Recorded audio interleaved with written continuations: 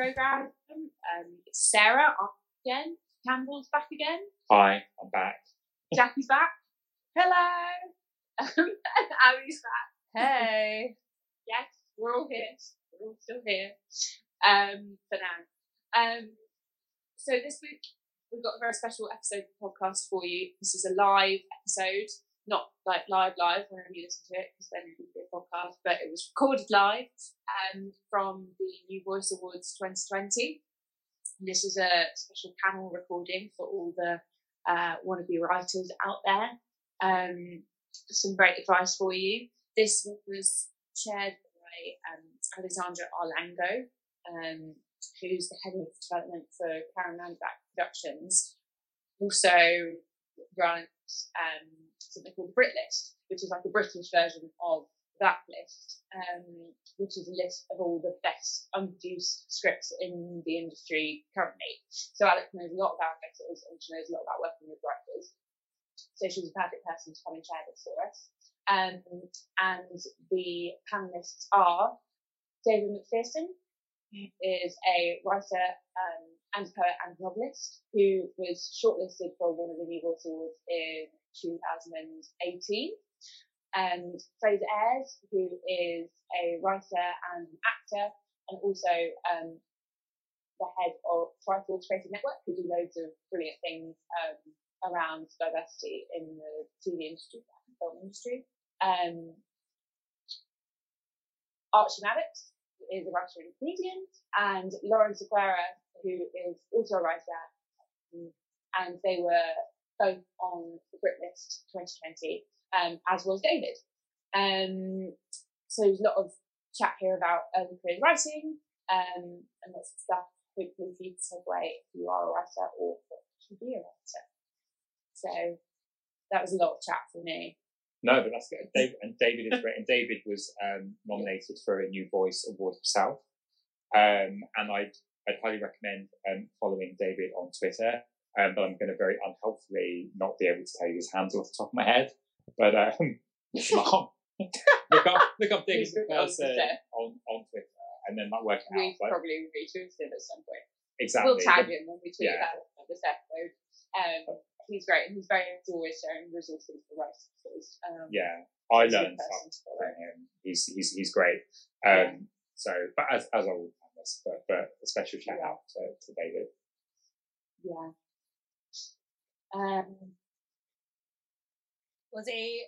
Is he a writer, poet, LTL, Discworlder, and puppy lover? 2019 Brit list. That's him. That's him. Well, I found his thing. It's at David_Mac13. Cool. Get on it. You won't regret it. I really enjoyed the panel. It was really, really good. So I hope everyone likes it. Yeah, it's fun. Lots of info, but it's also very funny. Yes. I've forgotten his name, but he's really funny. He was really funny on the panel. Archie.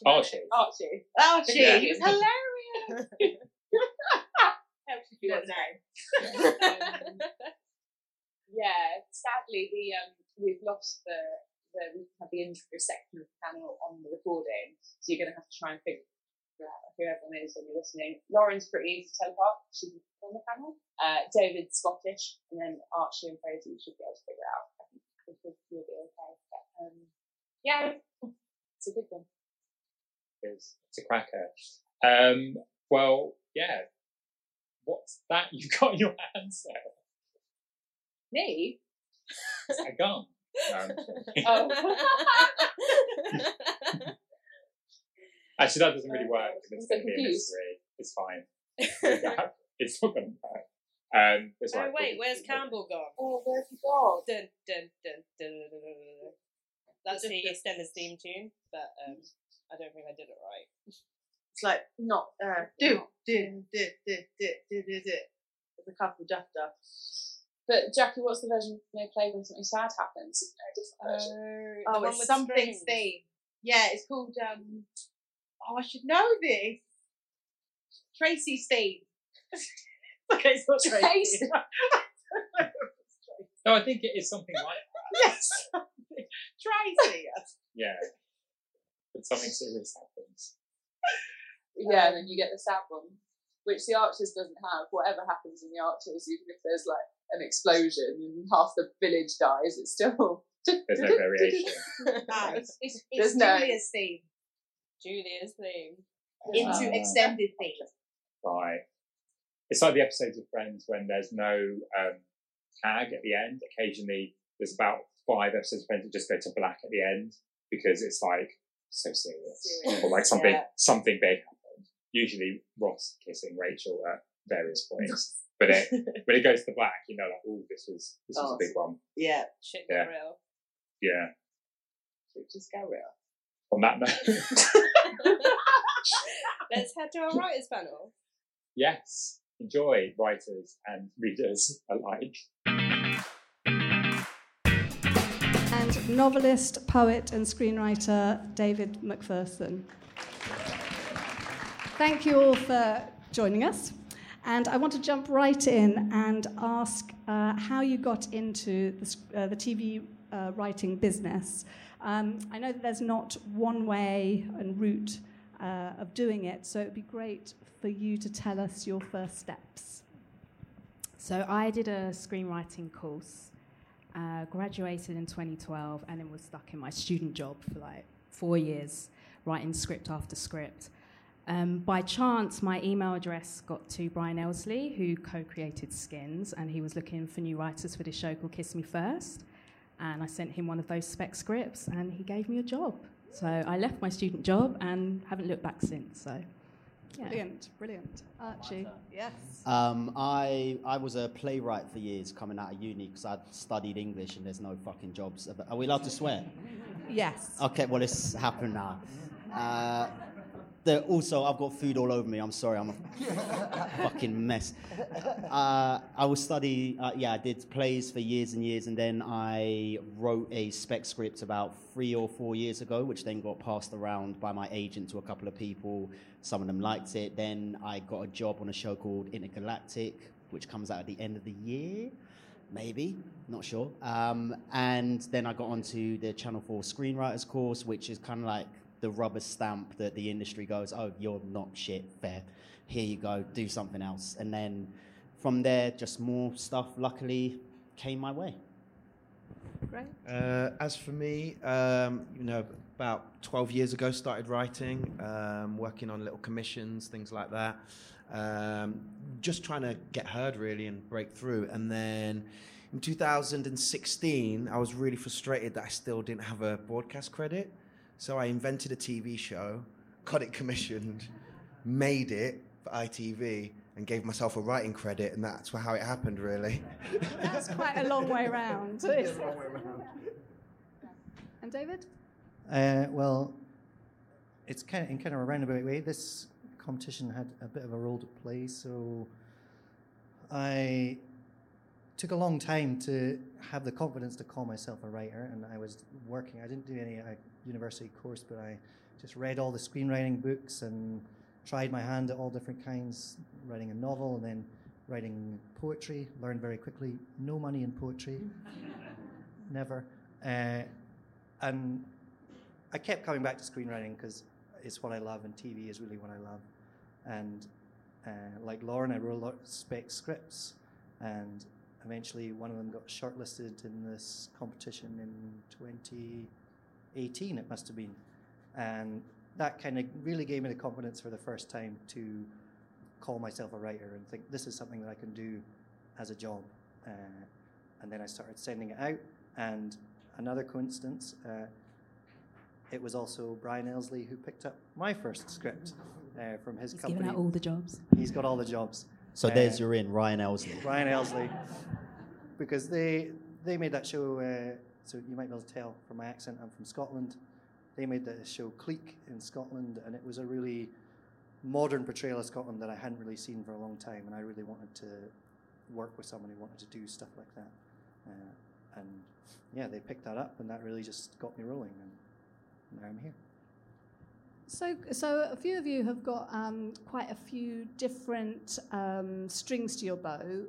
Directing, I know you're a comedian, Archie, and the poetry and novel writing.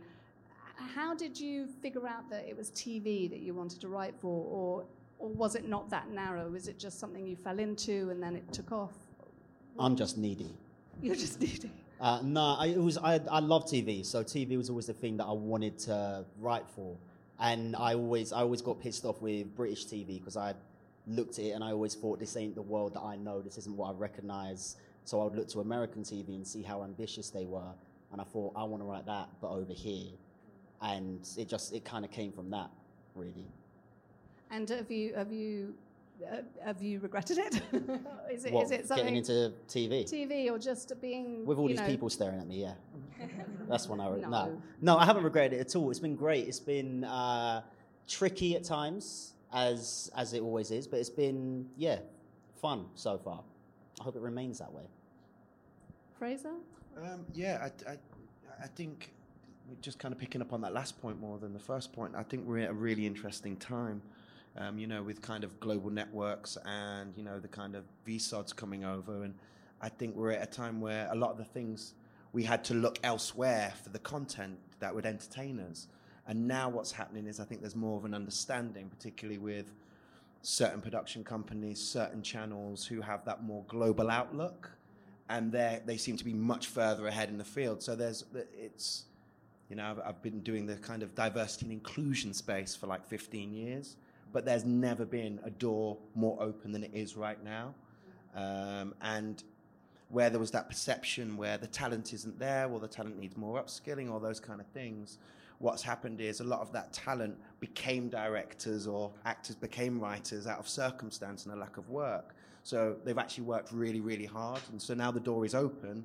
They're actually kind of overskilled in an awful lot of it. And there's a nice volume of talent out there to be taken advantage of this time, really. Yeah. And David? Well, I mean, I love TV as well. That was my kind of why I really focused on that in my writing, and as well because I think the process of screenwriting is the one that I enjoy the most. I feel it's the most. I love visual storytelling. I love the ease that you can move things around. I mean, editing a novel is really, when it's 100,000 words, it's just like, oh, I can't bear to open it again. Whereas a script, it's really fun to edit. I really enjoy that process a lot more. I felt as well that the stuff that I was seeing, I kind of felt we could do more than this. We could push further, and I wanted to be part of that. So I'm very much enjoying it so far. And I suppose it's interesting picking up, Fraser, on your point of the door being opened both for diversity, for female writers, for writers not based in London. What do you think could be done to improve this situation now that the door is starting to open? What's lacking still? To be honest, this conversation about diversity and inclusion, it's some people get it and some people don't. And for many years, I've been campaigning and talking and kicking off in Broadcast Magazine about it. And actually, those that are ahead of the game now are those ones who understand that the more inclusive you make your crews and your talent, that the more inclusive your audiences will be. And that's what we're all here for, to get as many people watching our shows as possible. Well, that's it. That's if, a lot of times you'll go onto a production and it will be the same faces, and you're like, this is never going to change if it's those same people every time. And that's not to say they're not good at their jobs, they are. But there's not people from a different background that are just as good. Those people just aren't getting in there a lot of the times, and that's where the change has got to come from, because it's kind of a case of saying and doing, in my mind. A lot of people are chatting diversity, but the rhetoric and the reality don't always match. But so we run an organisation called Triforce Creative Network, and currently we do a thing called Dandy, which is providing crews and writers and directors. So we're doing like big work with Hattrick at the moment. So I hope there's no one from here from Hattrick, so I'm about to out you. But Hattrick are on it. And so we're currently providing crew for Songs of Praise. And tomorrow we're doing a huge workshop with 10 writers for Have I Got News For You? Because they want them. And on Monday, 4 of them will start a job. So again, Hattrick are on it, and they're prepared to work with organisations like ours to find that talent. And That's why Hat Trick is absolutely nailing it on a global stage. And if you're kind of not engaging in that way, then you're not going to be able to keep up, really. And so I suppose for newer writers who are not based in London, who are from diverse backgrounds, different socioeconomic backgrounds, who are women, what advice would you give them to, in that start of that journey to becoming writers?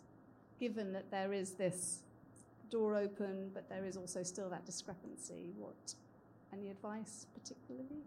I think just try and put yourself out there as much as possible, like competitions, try and get on Twitter and connect with people. I think it's about exposing yourself. Have you found social media useful? Yeah, it can be a headache at times. I think everyone knows that. So don't see it as the be-all, end-all, but it is good to connect to your tribe and try and find out what's happening in the industry. And I suppose it's hard making those initial contacts. So I think you were just telling me you sent off your script, you wrote a spec, you sent off a script out there. Is it just keeping on trying? Just keep you'll get many rejections, but often people will be like, send me your next script. So they leave the door ajar, and you can go through that like 10 but sometimes times that's a way of person. getting you to do work without getting paid. Yeah, there is that. Be careful with that. When they're like, yeah, I want to read the next one. You're like, oh, okay, you're But when you're interested. desperate to get in, you're just like, okay. Yeah. And I think, David, you mentioned that you sent your scripts. So there are some companies that have do accept unsolicited material as well. Is that? Yeah, that's how I got in, really.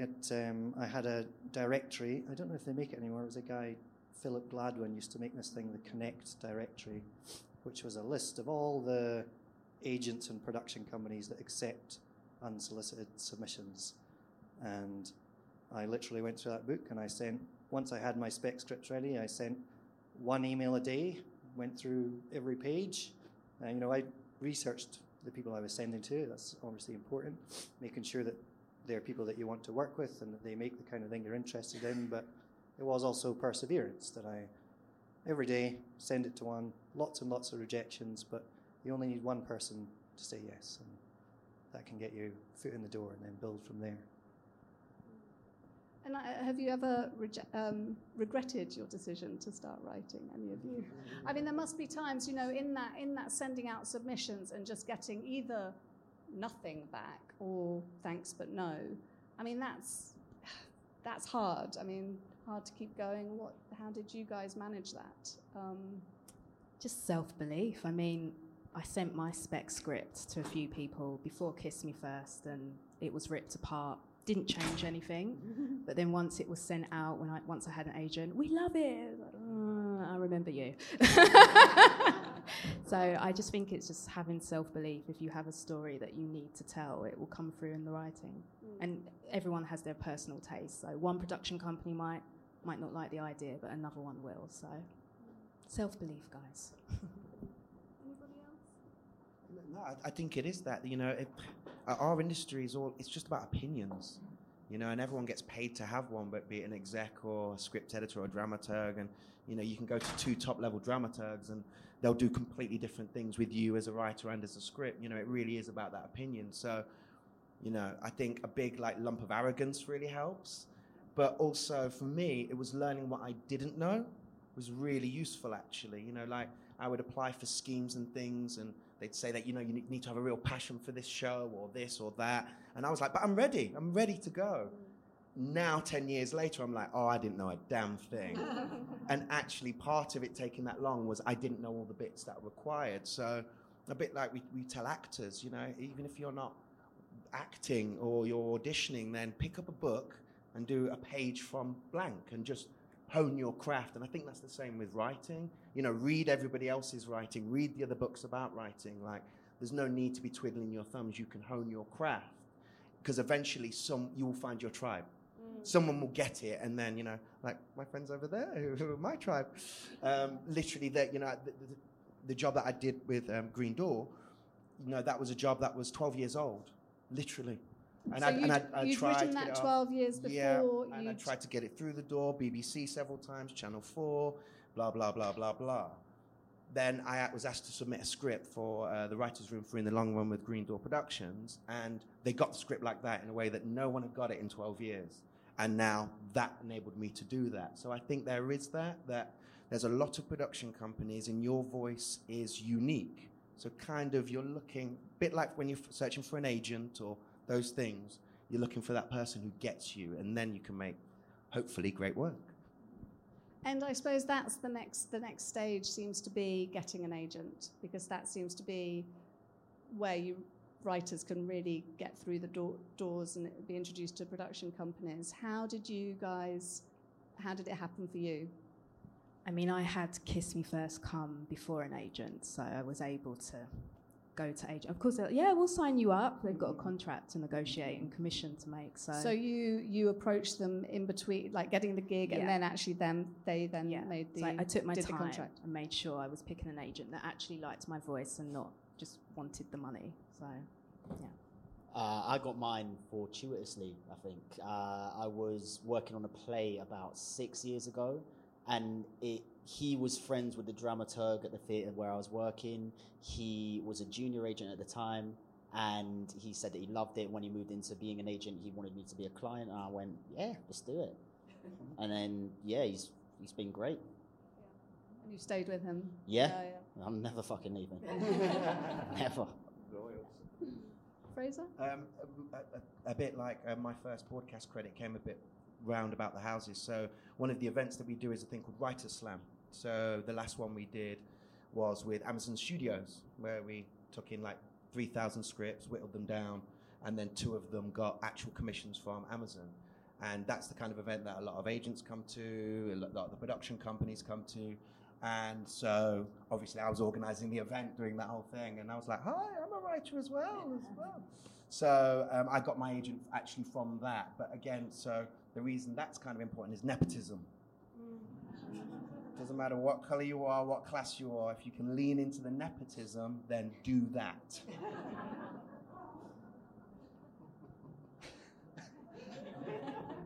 That is good advice. I was similar. I made my first option deal before I had an agent, and that so was. Did you negotiated that yourself? No, they very, very nicely, Brian Elsley at Balloon, they wanted to option my script, and they said to me, for your peace of mind, it'd be best for you to have an agent. Here are some people we like, and they made introductions for me, and I met 4 different agents. And like Fraser was saying, there was one in particular who we just clicked right away. I could see that this is someone who really got me, and I felt really confident about the relationship straight away. So I thought, this is the person for me. And just to say as well about you're talking about that nexus of perseverance and luck. It took me quite a long time to make that first sale, but I think that was a good thing, because as well as that spec script, I had a couple more that I'd done, and it meant when I got that agent, I was ready to then hit the ground running and pitch these other projects.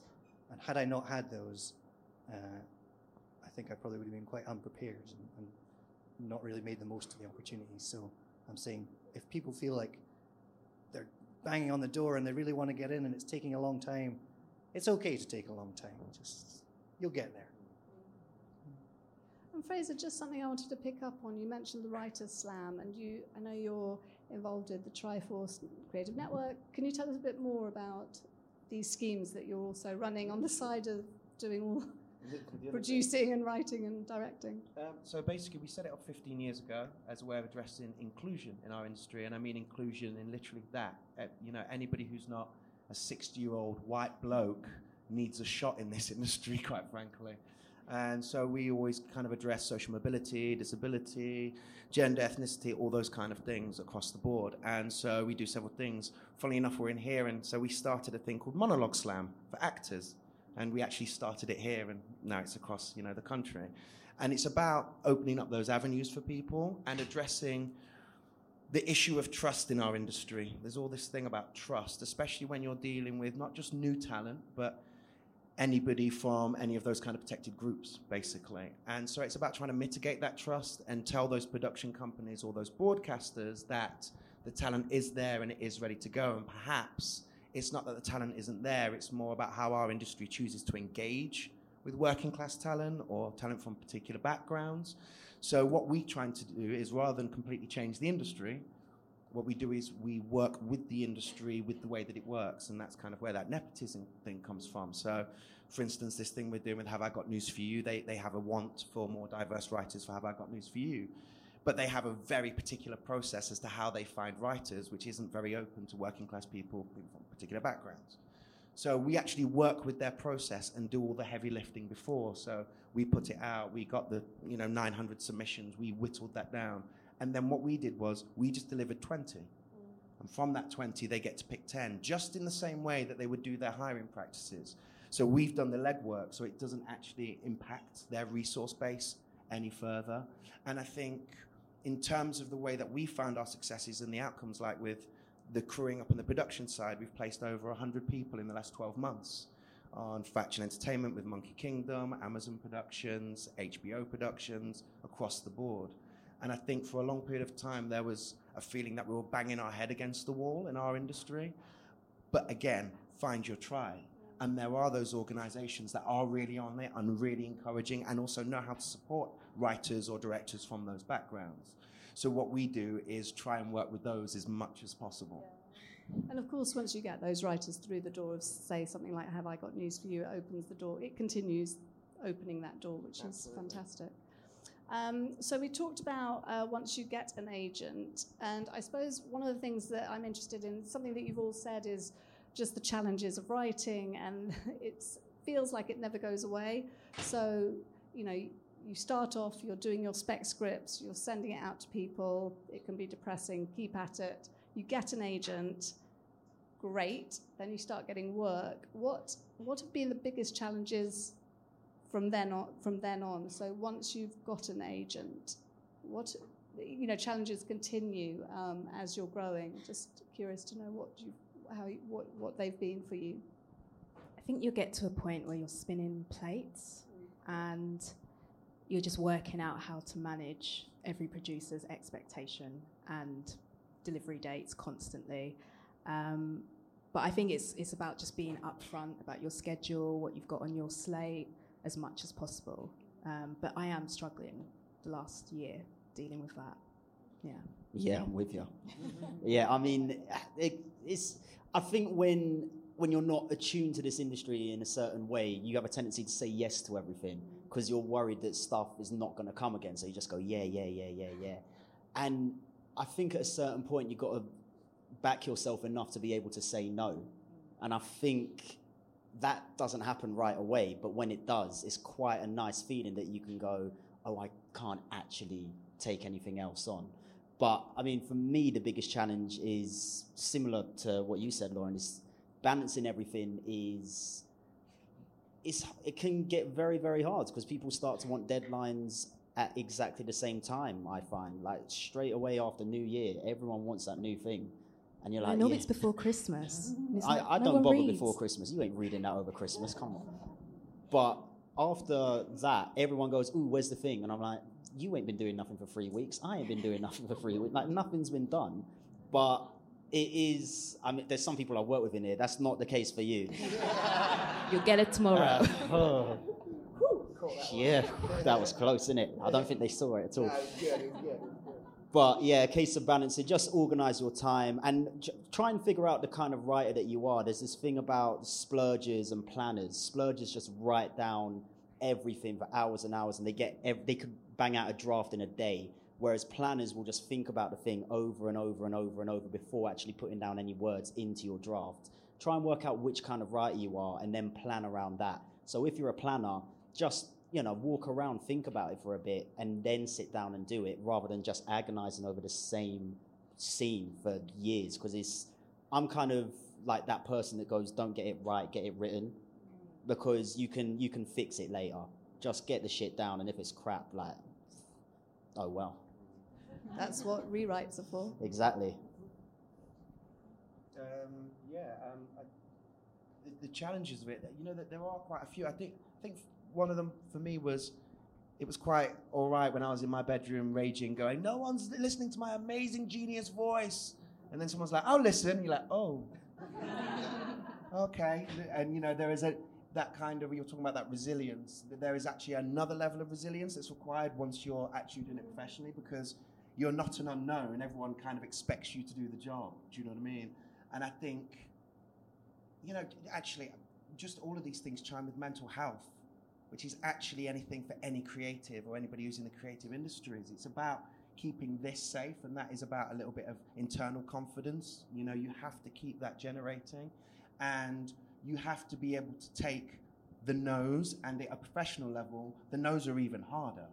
You know, it's not just kind of like, oh, well, I didn't get that kind of little reading. It's like, no, I didn't get Succession. God, that really hurts. Do you know what I mean? But like, rarely are they personal, though. That's the thing. They're never personal, even though they feel it. Yeah, I think that a lot of that chimes with me, and that challenge of just getting to know yourself as a writer and getting to know where are your limits, or just as a professional. You know, I'd always had sort of office jobs before, so then becoming a kind of, you know, like a one-person business, a self-employed person.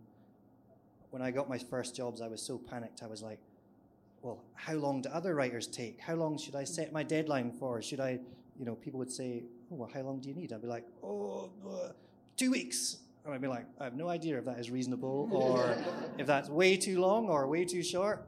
And I did that for a while, and, you know, sometimes I would get in a real mess because I would just, that eagerness to seem competent without really knowing where the baseline is, I just would overpromise things.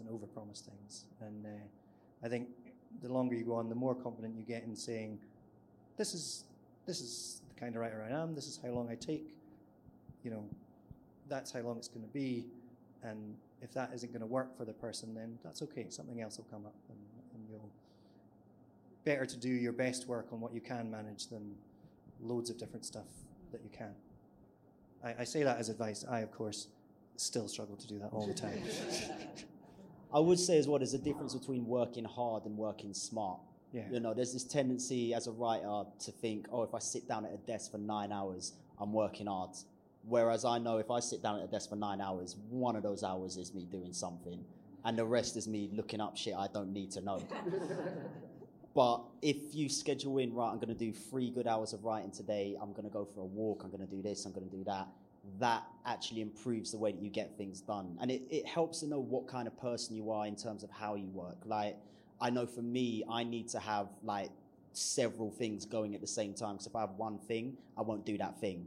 So I need the pressure of other stuff to push me to finish things. If I just got that one thing, it's never getting finished. So if you can work that out about yourself, that really helps. And I suppose it is really interesting, you guys talking about the mental, taking care of one's mental health as a writer, because obviously as a writer you're in your head the whole time. It's you and a screen, it's not you in an office, it's solitary, it's lots of thinking. How do you guys break away from that and try and counter it? How do you take down, what's downtime for you? When do you decide that you need it? I often can't watch TV. So, I mean, Love Island, I'm going to confess, I got really into that because you just don't think as you watch it. This series didn't bang though, let's be honest. No, it didn't. But Love is Blind. That's over. banging, yeah. We'll talk after. And just maintaining boundaries. Like, sometimes you get emails at 8 p.m. I'm not answering it until the next day or the weekend, Monday. So yeah, I try and protect my mental health that way if I can. I don't think I do switch off, which probably isn't healthy, but I think if I do switch off, I won't be able to switch back on. So I can maybe lower it by, essentially I just feel guilty all the time, and that's how I live, and it seems to work for the time being. You have a new addition to your family. I do. Not a child. I have I have a dog now, which is, get a dog. Dogs are wicked, except dog walkers are weird, so watch out for them. But the dog itself, you go out, walk the dog, you get some exercise in, you have strange people come. The other day, an Italian man kissed my dog on the lips. It pissed me off. He didn't even ask, he just did it. But yeah, get a dog or a lizard or whatever, just Get something so you don't have to worry about you. You got to worry about this other thing living. Sea monkeys, they're still about. Just anything that works. You do realise you're a dog walker now, though, right? No, but I'm not a weird dog walker. I don't talk to any other dog walker. I won't even look at them. That's what makes you weird.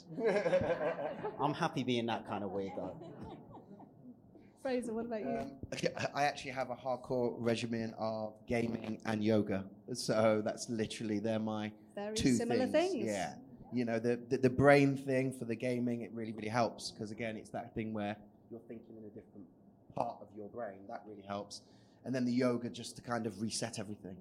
You know, and so whether it's doing Triforce things or whether it's doing writing things, they're my two bases that I always resort to. And they're kind of like, you know, like pickled ginger for the mind, really, for me, you know. And it's, sometimes you have to go sideways, have your pickled ginger, and then you can get back on it, you know. There you go. There you go. Does that feel nice? That good, yeah? What's this ghetto thing you're telling me? Pickled ginger? Obviously, you don't eat sushi. David? I like that. Pickled ginger. I'm going to steal that line. Pickled ginger for the mind. That's fine.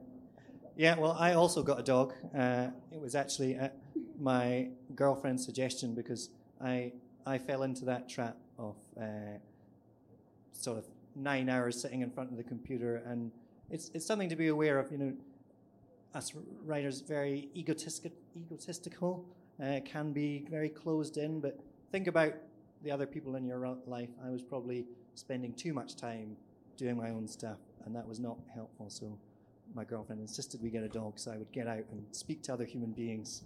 You're one of those dog walkers, aren't you? Yeah, well, I'm chatty. I'll be up and, you know, I want to know their name, whole back history. And then the other thing, I went back to doing judo recently because it's very hard to think about a script when 90-kilo man is trying to smash you into the ground. It really focuses your mind. So, exercise is good. And another question, just going back to writing, sort of the business of writing. So we talked about getting an agent, we've talked about the challenges. What about general meetings? Because that is a whole other thing that's not about writing itself, but how do you approach them? How do you prepare for them? Best, worst experiences in them, should I ask? Maybe not. All right, I'm I'll going go for it. I would say with general meetings, just keep in mind what they are. They are general meetings. Don't go if they're promising you the world. It's not going to happen. Don't go in thinking that this is going to be your big break. But it's nice to go and meet people at a new production company where something might come of it. I would say always do your research before you go into a general, because you don't want to say that you hate a program and then see their face go, we make that. And then, go, oh shit, you worked on that. Because no, I don't hate it. But it's just, you always do your research before a general. And also kind of back yourself a little bit if you've gone into one. Because if you've gone into one, they know who you are, they know what you do. They want something in some regard, whether that's a relationship down the line, or whether that's being part of a writer's room, or whether it's just pitching some ideas that you can then develop with them. Whatever it is, you're in that room for a reason. So have a kind of, I don't want to say pride, but just, put some bass in your voice. You're there for a reason. They back you, so back yourself. That's it. Anybody else experiences or? I mean, it's like dating, isn't it? It's like you're just constantly just trying to find if you've got a vibe with this producer and if you get each other, and don't do 3 in a day, which I often do because you just like lose your energy. Overwhelming. Yeah, but often I don't like to eat into my writing time, so I do schedule them in one day, so it's like a catch-22. I sometimes just stop them. Like if I get really busy, I tell my agent I'm not doing any. In fact, all of last year I just did none. So they all stacked up, and I had to, like last month, just basically meet so many people. But yeah, they're just weird. They are weird. Little tip though, if you can get them at lunchtime, try and get them in like a hotel or somewhere like that. You get a free lunch. Yeah. Good tip. David? These are the things that are going to help you guys, okay? My tip in that vein, so I live in Edinburgh, so when I come down for general meetings, I do bunch them up and I'll do lots and lots in a day. My big tip, if you're going to do that, if you're doing lots in a day, don't accept the coffee at every meeting, because by meeting 3, while they are giving you the opportunity to pitch your dream project, all you're thinking about is, oh, I fucking need a piss. And you do not want to interrupt, and you're like, oh, I've got to get out of there. So, moderate the caffeine intake. But yeah, I mean, seriousness, I think, like Lauren's saying, you're trying to make a connection with the person. So it's even not so much about pitching or the project. Try and get a feel for who the person is, and is this someone that you would want to spend a lot of time with? Do you chime with them? And trust your gut as well. You can go into a production company that's massive, that have made everything that you love, and you may not get on with that producer, but your head might be going, they made that show, I want to keep them sweet. It doesn't really work that way. If you're going to be working with this person, it's going to be years and years if you're lucky. So you want to be able to chat to them in a nice way. You don't want them to annoy you. If they've annoyed you on like the second time you've met them, don't go near it. Yeah, that's talking about not so much regrets, but it has been, if I've not trusted my gut, I've always thought afterwards, gut was right. Listen. I think we've covered more or less all bits of writing life. Just wanted a last question from me, and then we'll open it up to the audience, so start thinking of nice, juicy questions. What do you wish you'd known then that you know now?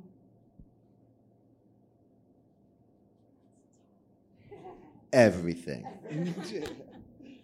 No, actually, the thing, I remember the frustrations 12 years ago when I started this. And I'd got on top of those frustrations as an actor, that things take a period of time. But when I became a writer, it was almost like I'd forgotten all of those lessons a bit. And it was really interesting what you were saying earlier on, and especially if you are from a background that isn't a 60-year-old white bloke, do you know what I mean? It may take quite a period of time. And I think for me, if I'd known how long it was going to take, I probably wouldn't have done my own head in so much. Do you know what I mean? Or that kind of work so hard rather than work on myself.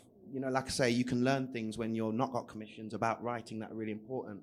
But most of my attention was trying to get a job, trying to do that. And actually, if I'd just gone, well, I'm going to get a job at some point, I could have spent that time doing those things that I was talking about. So I think that patience. Yeah, I think it's patience for me as well. I think there's a tendency when you first get into it to want to move so quickly and show everyone, look how smart I am, look how good I am. You're going to be way better in 10 years and 20 years. And it is kind of a catch-22 because there's an obsession with the new young voice in this industry, which can be incredibly detrimental to the process of new writing. But I think the longer a project takes and the longer you think about it, the better it's going to be. That's just the law of averages. And I wish that I kind of thought about that before. I think for me, just learning that things change constantly, from development, then in pre-production, production, and to just be quick to adapt as soon as you can.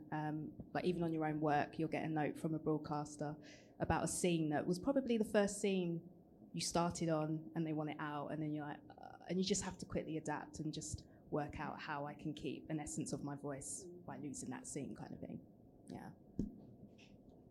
I think I probably spent a long time at the beginning looking for the secret, as if there was this secret, and I think I wasted a lot of time doing that. Reading screenwriting books really, really fast because I thought somewhere in there is the secret that no one else is telling me, and if I just learn that, then that'll be it. But I think that's not the way it works. It is just as simple as working on your craft and taking your time and building up slowly and making the most of that learning process. It's sort of as easy and as hard as that. I'll go one more. I don't know why I put my hand up. I think the other thing I wish I knew is don't be afraid to be you. because you and your voice, as authentically as you can be yourself, that's the thing that is going to get you places. Don't try and be the new whoever. Just be you and just put things down the way that you see them, the way you experience the world. That is what's exciting. And I wish that I'd kind of figured that out before, rather than doing an impression of, you know, Vince Gilligan or something like that. I wish that I knew that, what I think is actually of some value. I mean, I don't believe that anymore, but I wish that I'd have figured that out sooner. Great, thank you very much. I think we'll open it out to questions from the audience now. There is a roaming mic, I believe. Ooh, it's like question time. Anybody got a question? I'm going to be for Lawrence our Fox. lovely panel.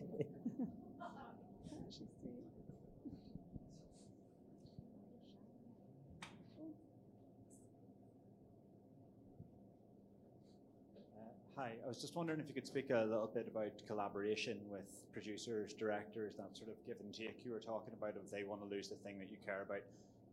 If you go a little bit more into how that works for you and how you find the compromise, that'd be great. Thanks. So I wrote an episode on this show called Gangs of London, which will come out in April, and that was a very long process, a couple of years, and scenes were constantly taken out and put in, and it's just a lot of very long meetings where you're just getting really deep with the story and the characters, and you will sometimes come full circle and put in the original scene.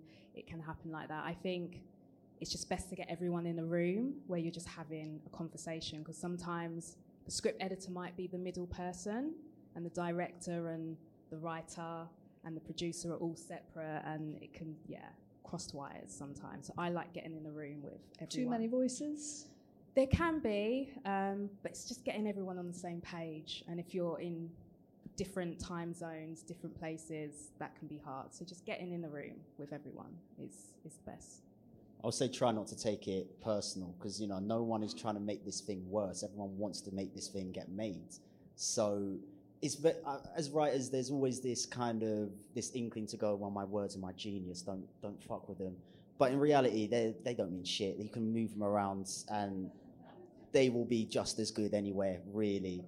I think, probably shouldn't have said that bit.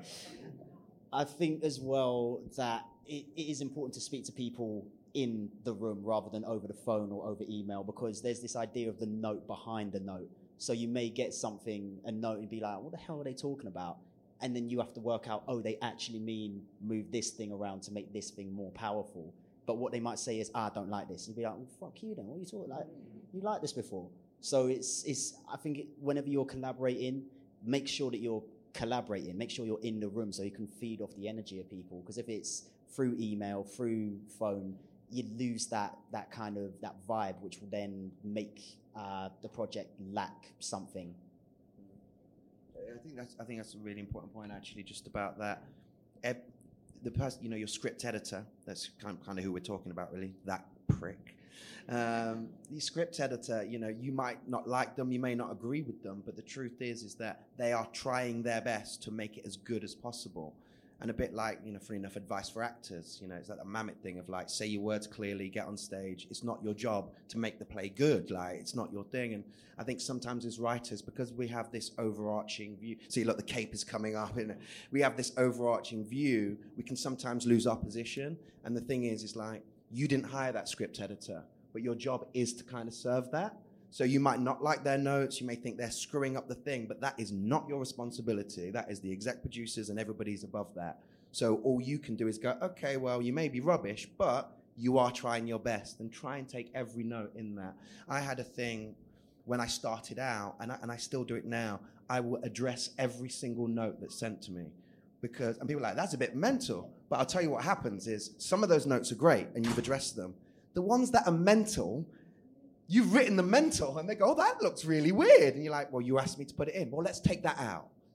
And then it's done. You've not had to complain about it. I've tried to do what you've said.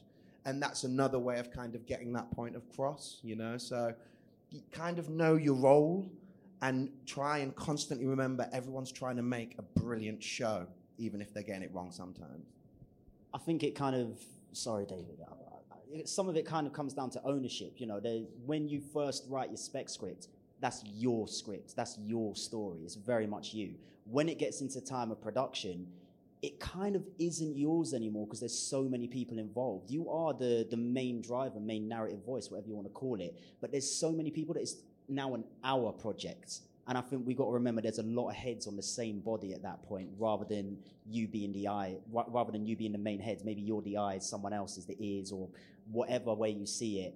You're all working towards the same thing. Unless you've got a terrible producer, which the ones I'm working with in here are not. I'd say much the same. I think that relationship with your script editor or your producer, just remember that it's when they're given notes, those are the start of a conversation. They're not orders. Well, sometimes they might be orders, but they shouldn't seem like orders. You know, so if I get notes that I'm uncomfortable with or that I don't understand, that's a prompt for me to go back and ask, what is the note behind the note? What did they read in the scene? Is it the same as what I wanted to put in the scene? And if not, where's that disconnect coming, and how can we work together to sort of get past that?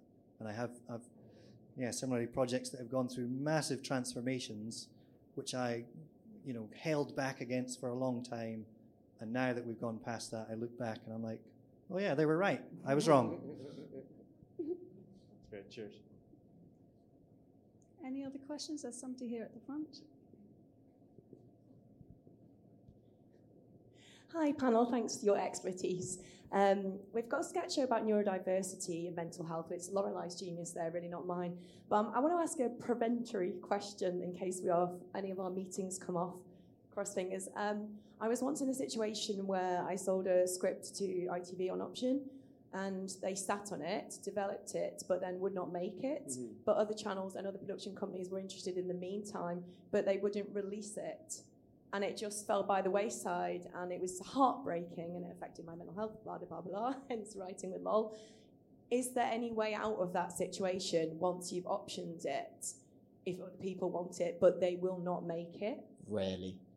Thanks. Long and short of it, rarely are you going to get out of that. It might be a case of it gets caught in between commissioners. You might be able to say, can I have this back because you're not going to do anything of it? But sometimes people do just sit on stuff so that other people can't make it, which is just a part of the industry, really. And you, as bad as it sounds, this will be a good learning thing for you, because now you'll know, one, I don't think I'm going to work with those people again after what they've done. Or you may think, actually, maybe they were right to sit on it for that time being, maybe someone else just wanted it, whatever. But the long and short of it is that will happen. And unless there's a loophole like changing of commissioners, or they have a really good relationship with your agent or with yourself or the producer or whoever, most times they're not going to give it away because they're going to think someone else is going to do this, and I don't want that to slip through my fingers. So, yeah, sorry. I think sometimes also they probably just can't make up their minds. We think that commissioners are all powerful, and they're not. They're answerable to the next rung up, and they might just not have, the pitch right yet, and they're trying to work on it. I don't think sometimes there is an element of that rather than them just sitting on it. Sometimes the logistics of our industry, I don't know when you did this, but there was a period of time not that long ago where ITV was shut down for 12 months. Yeah. Because they literally, there was a role coming and someone came in, and then you've got to do your gardening leave, which is another 3 months, and no one's allowed to talk to you. And literally ITV didn't, which is why they've gone mad on the commissions last year, because for literally 18 months they couldn't commission anything. So I don't know if it was at that time, but that was no one even, the willful sitting on it. It's just sometimes the nonsense of our industry can get you caught between the cogs sometimes. And there'll sometimes be things that you don't know. Like, I'm working with a company at the moment who, it was great, we were having a great dialogue, and then it suddenly went cold for a couple of months. And I was like, what the fuck's going on here? What have I done? Why don't they like me anymore? It turns out that they were going through a major takeover and they just weren't allowed to say anything. So sometimes there's stuff at play that you've got no idea about, that you just happen to be caught up in. But the thing to take away, the fact that ITV took it and developed it, they didn't just sit on it and then never talk to you. that's kind of a win. I know it's hard to see it that way. It was 10 years ago, and they effectively told me my female characters were too feisty and shouldn't be going around having sex willy-nilly with no, feeling guilty about it. It was a male commissioner, surprisingly. They'll be kicking themselves Fuck now them because lot, that's man. what they're looking for. So, But also, that's interesting about the timing. Do you know what I mean? Like 10 years ago, you were chippy. You know what I mean? Yeah. We've all been chippy. And now 10 years later, it's like, we really want your opinion. Things can also change in that way. So literally like Maynard. So that thing I was on about 12 years ago just is on iPlayer. It's on iPlayer at the moment, guys. Is now directed by Kathy Burke on BBC Radio 4, 12 years later. People didn't even... One of my notes from a script editor was, this is not the Brixton I recognise when I drive through it. It's an actual note. Why do these black people talk in patois and then speak in English? I don't understand. When he's with his bank manager, that was a real note. Oh, yeah, now I've everyone's had that like, can we have patois on BBC Radio 4? So what I would say about that project, if you have it back, is, particularly in this conversation of what's happening, give it another punt. The Try note again. I used to get, which no longer happens, but the note that used to piss me off is, ooh, these black people are very eloquent, aren't they? And I'll be like, who the fuck have you been speaking to, man? But no longer do those notes come. It may be veiled in another way, but like, ooh, they're middle class, how interesting. It might be something like that, but the times have changed to such a degree that people are much more open to reality, really, which is odd for TV. But now people are starting to go, oh yeah, women do stuff like that. That's cool, they're humans, isn't it? Oh yeah. But yeah, it is changing. And it also might be that project, not necessarily dead. Nah, Fleabag's much better. Could never do. She's done her job. It's just brilliant. Fair dues. Anybody else? Oh, there's a lady there.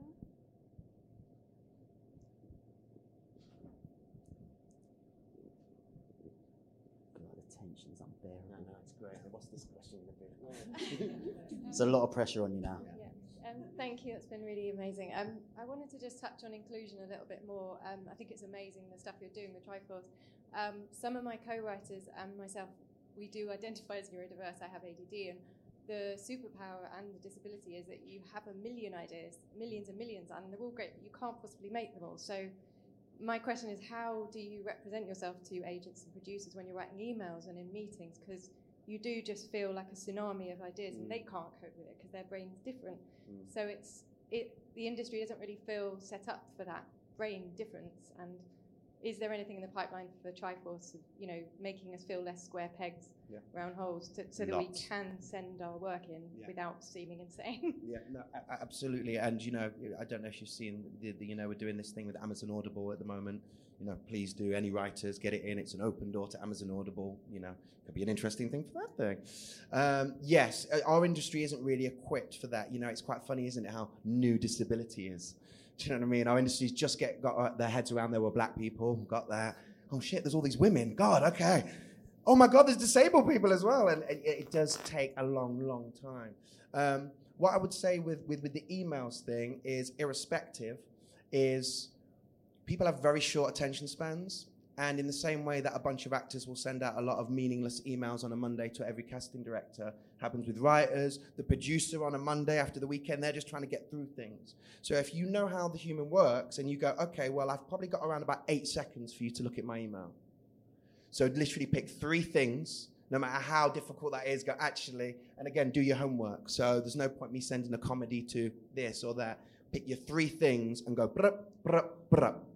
And then do that on volume rather than 3.5 pages or, enclosed are 8 pitches for that will get to that conversation. Don't be afraid to be brief as possible and as impactful in a short period of time. But in terms of our how we take scripts, I don't know if you've entered in our things, it's much more open and there is a space for that. But again, with production companies, that is a conversation we're having with them as to just how to open their doors to everybody, no matter, whatever their obstacle may be, and sometimes it's financial, sometimes it's, I just don't want to get up in the morning.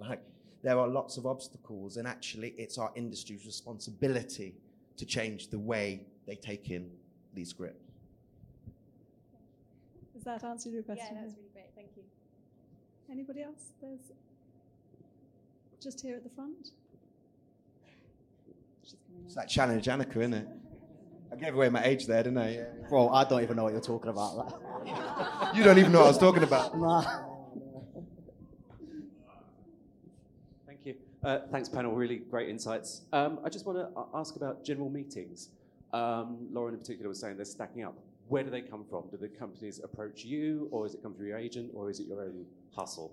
Usually it's an agent. Will send out spec scripts to a lot of production companies at the same time. So then it takes about a month or two for everyone to read through, and then the meetings start coming in. So yeah, sometimes you can make them yourself if you go to an event like this, meet a producer, swap details. It can happen like that as well. So Yeah, pretty same. Yeah, I don't know what I can add to that. Cool, thank you. Anybody else?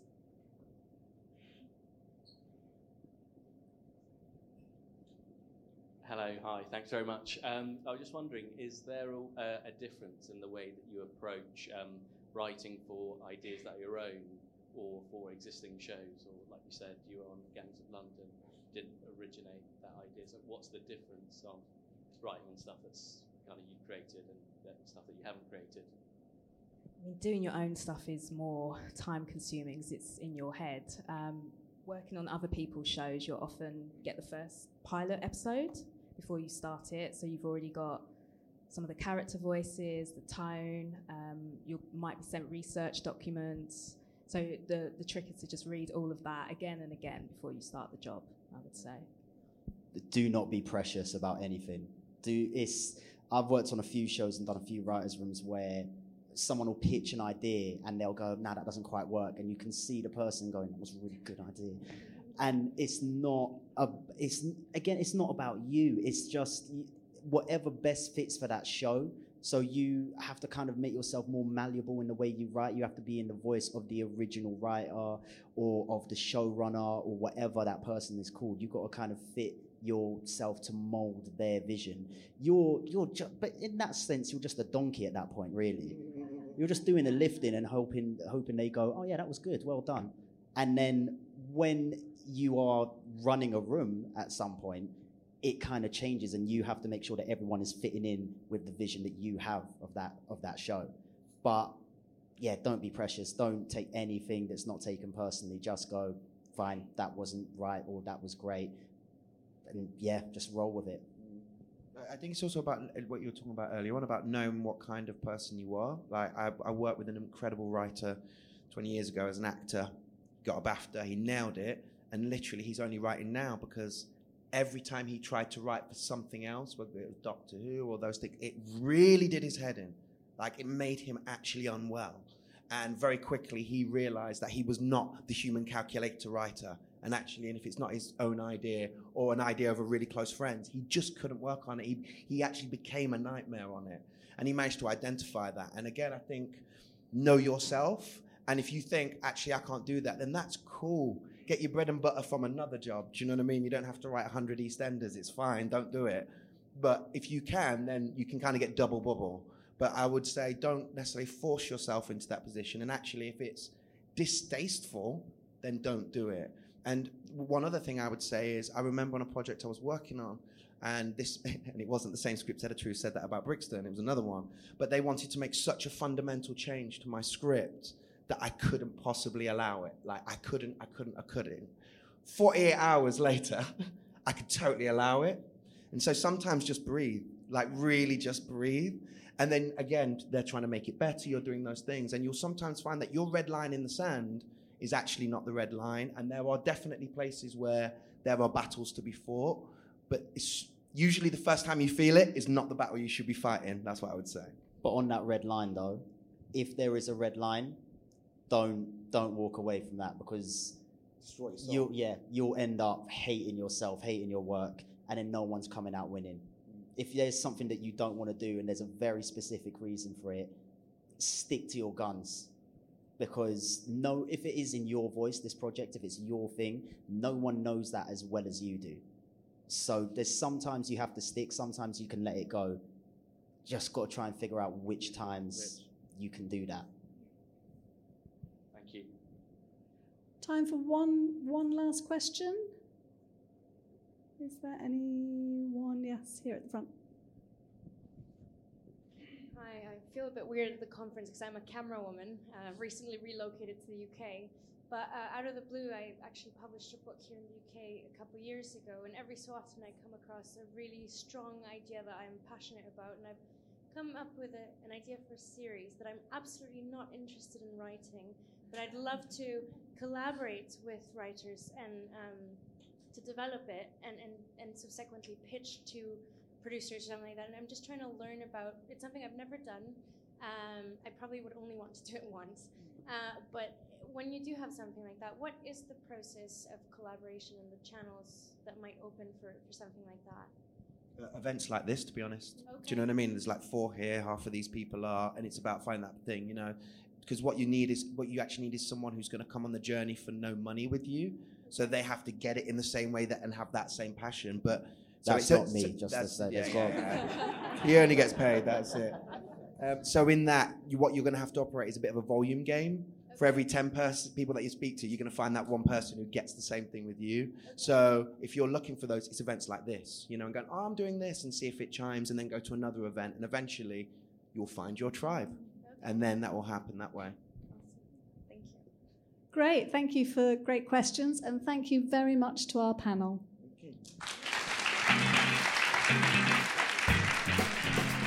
Thank you for listening to this episode of Get With The Programme. If you want to find out more about us, you can go to our website, www.thetvfestival.com, or you can find out more about the network or Wants to Watch on our Twitter and Instagram pages at thenetwork_TV or at wants-to-watch_TV. We'll have more episodes coming very soon, but in the meantime, there's plenty in our archive for you to listen to. Thank you again, and we'll see you soon. Bye!